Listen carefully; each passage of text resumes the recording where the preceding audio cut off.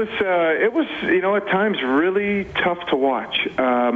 It just seemed like the same old movie in replay. And, there's a couple things we were concerned about at the beginning of the year when we talked about this. This Eskimos defense is so aggressive that they were going to be, maybe causing some problems for teams for a while. But at some point, the fear was that somebody was going to figure them out. Well, Calgary figured them out a bit today, and they were figured out a bit last week as well.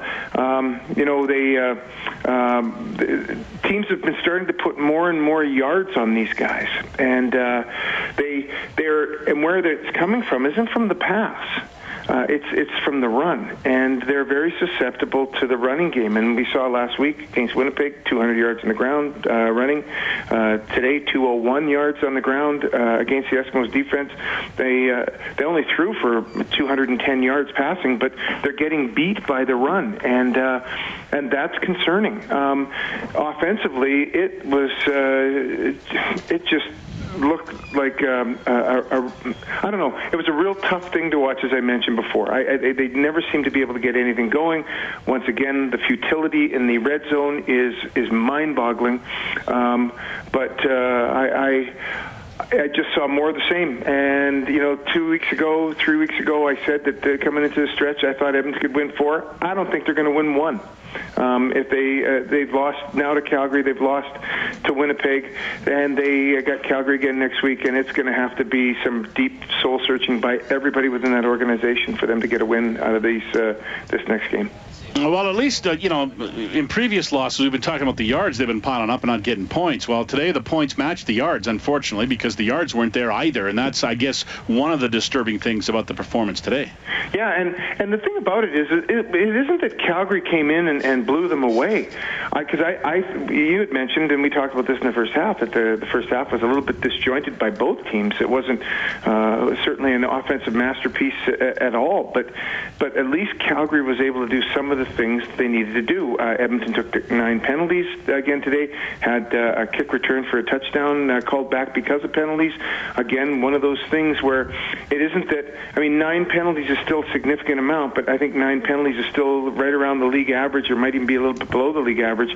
So it wasn't the thing that caused them to lose, but what the Eskimos have done is, even though they've taken less penalties in the last few games, they've taken penalties at really, really bad times, and that one was a critical time.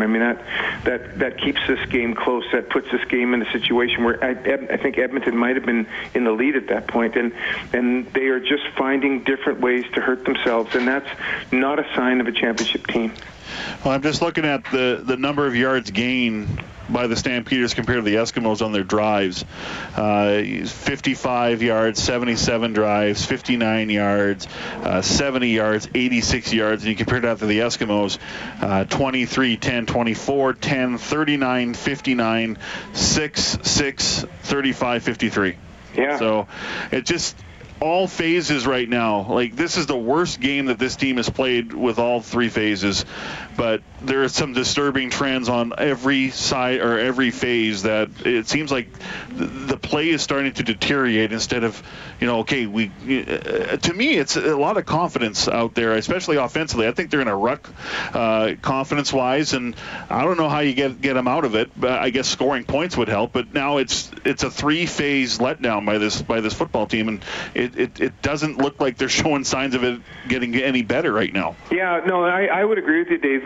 When I talked about earlier or at halftime about how I thought the tackling wasn't very good, and then how many times did in the second half did receivers or running backs bounce off of would-be tacklers and continue to get yardage up the field.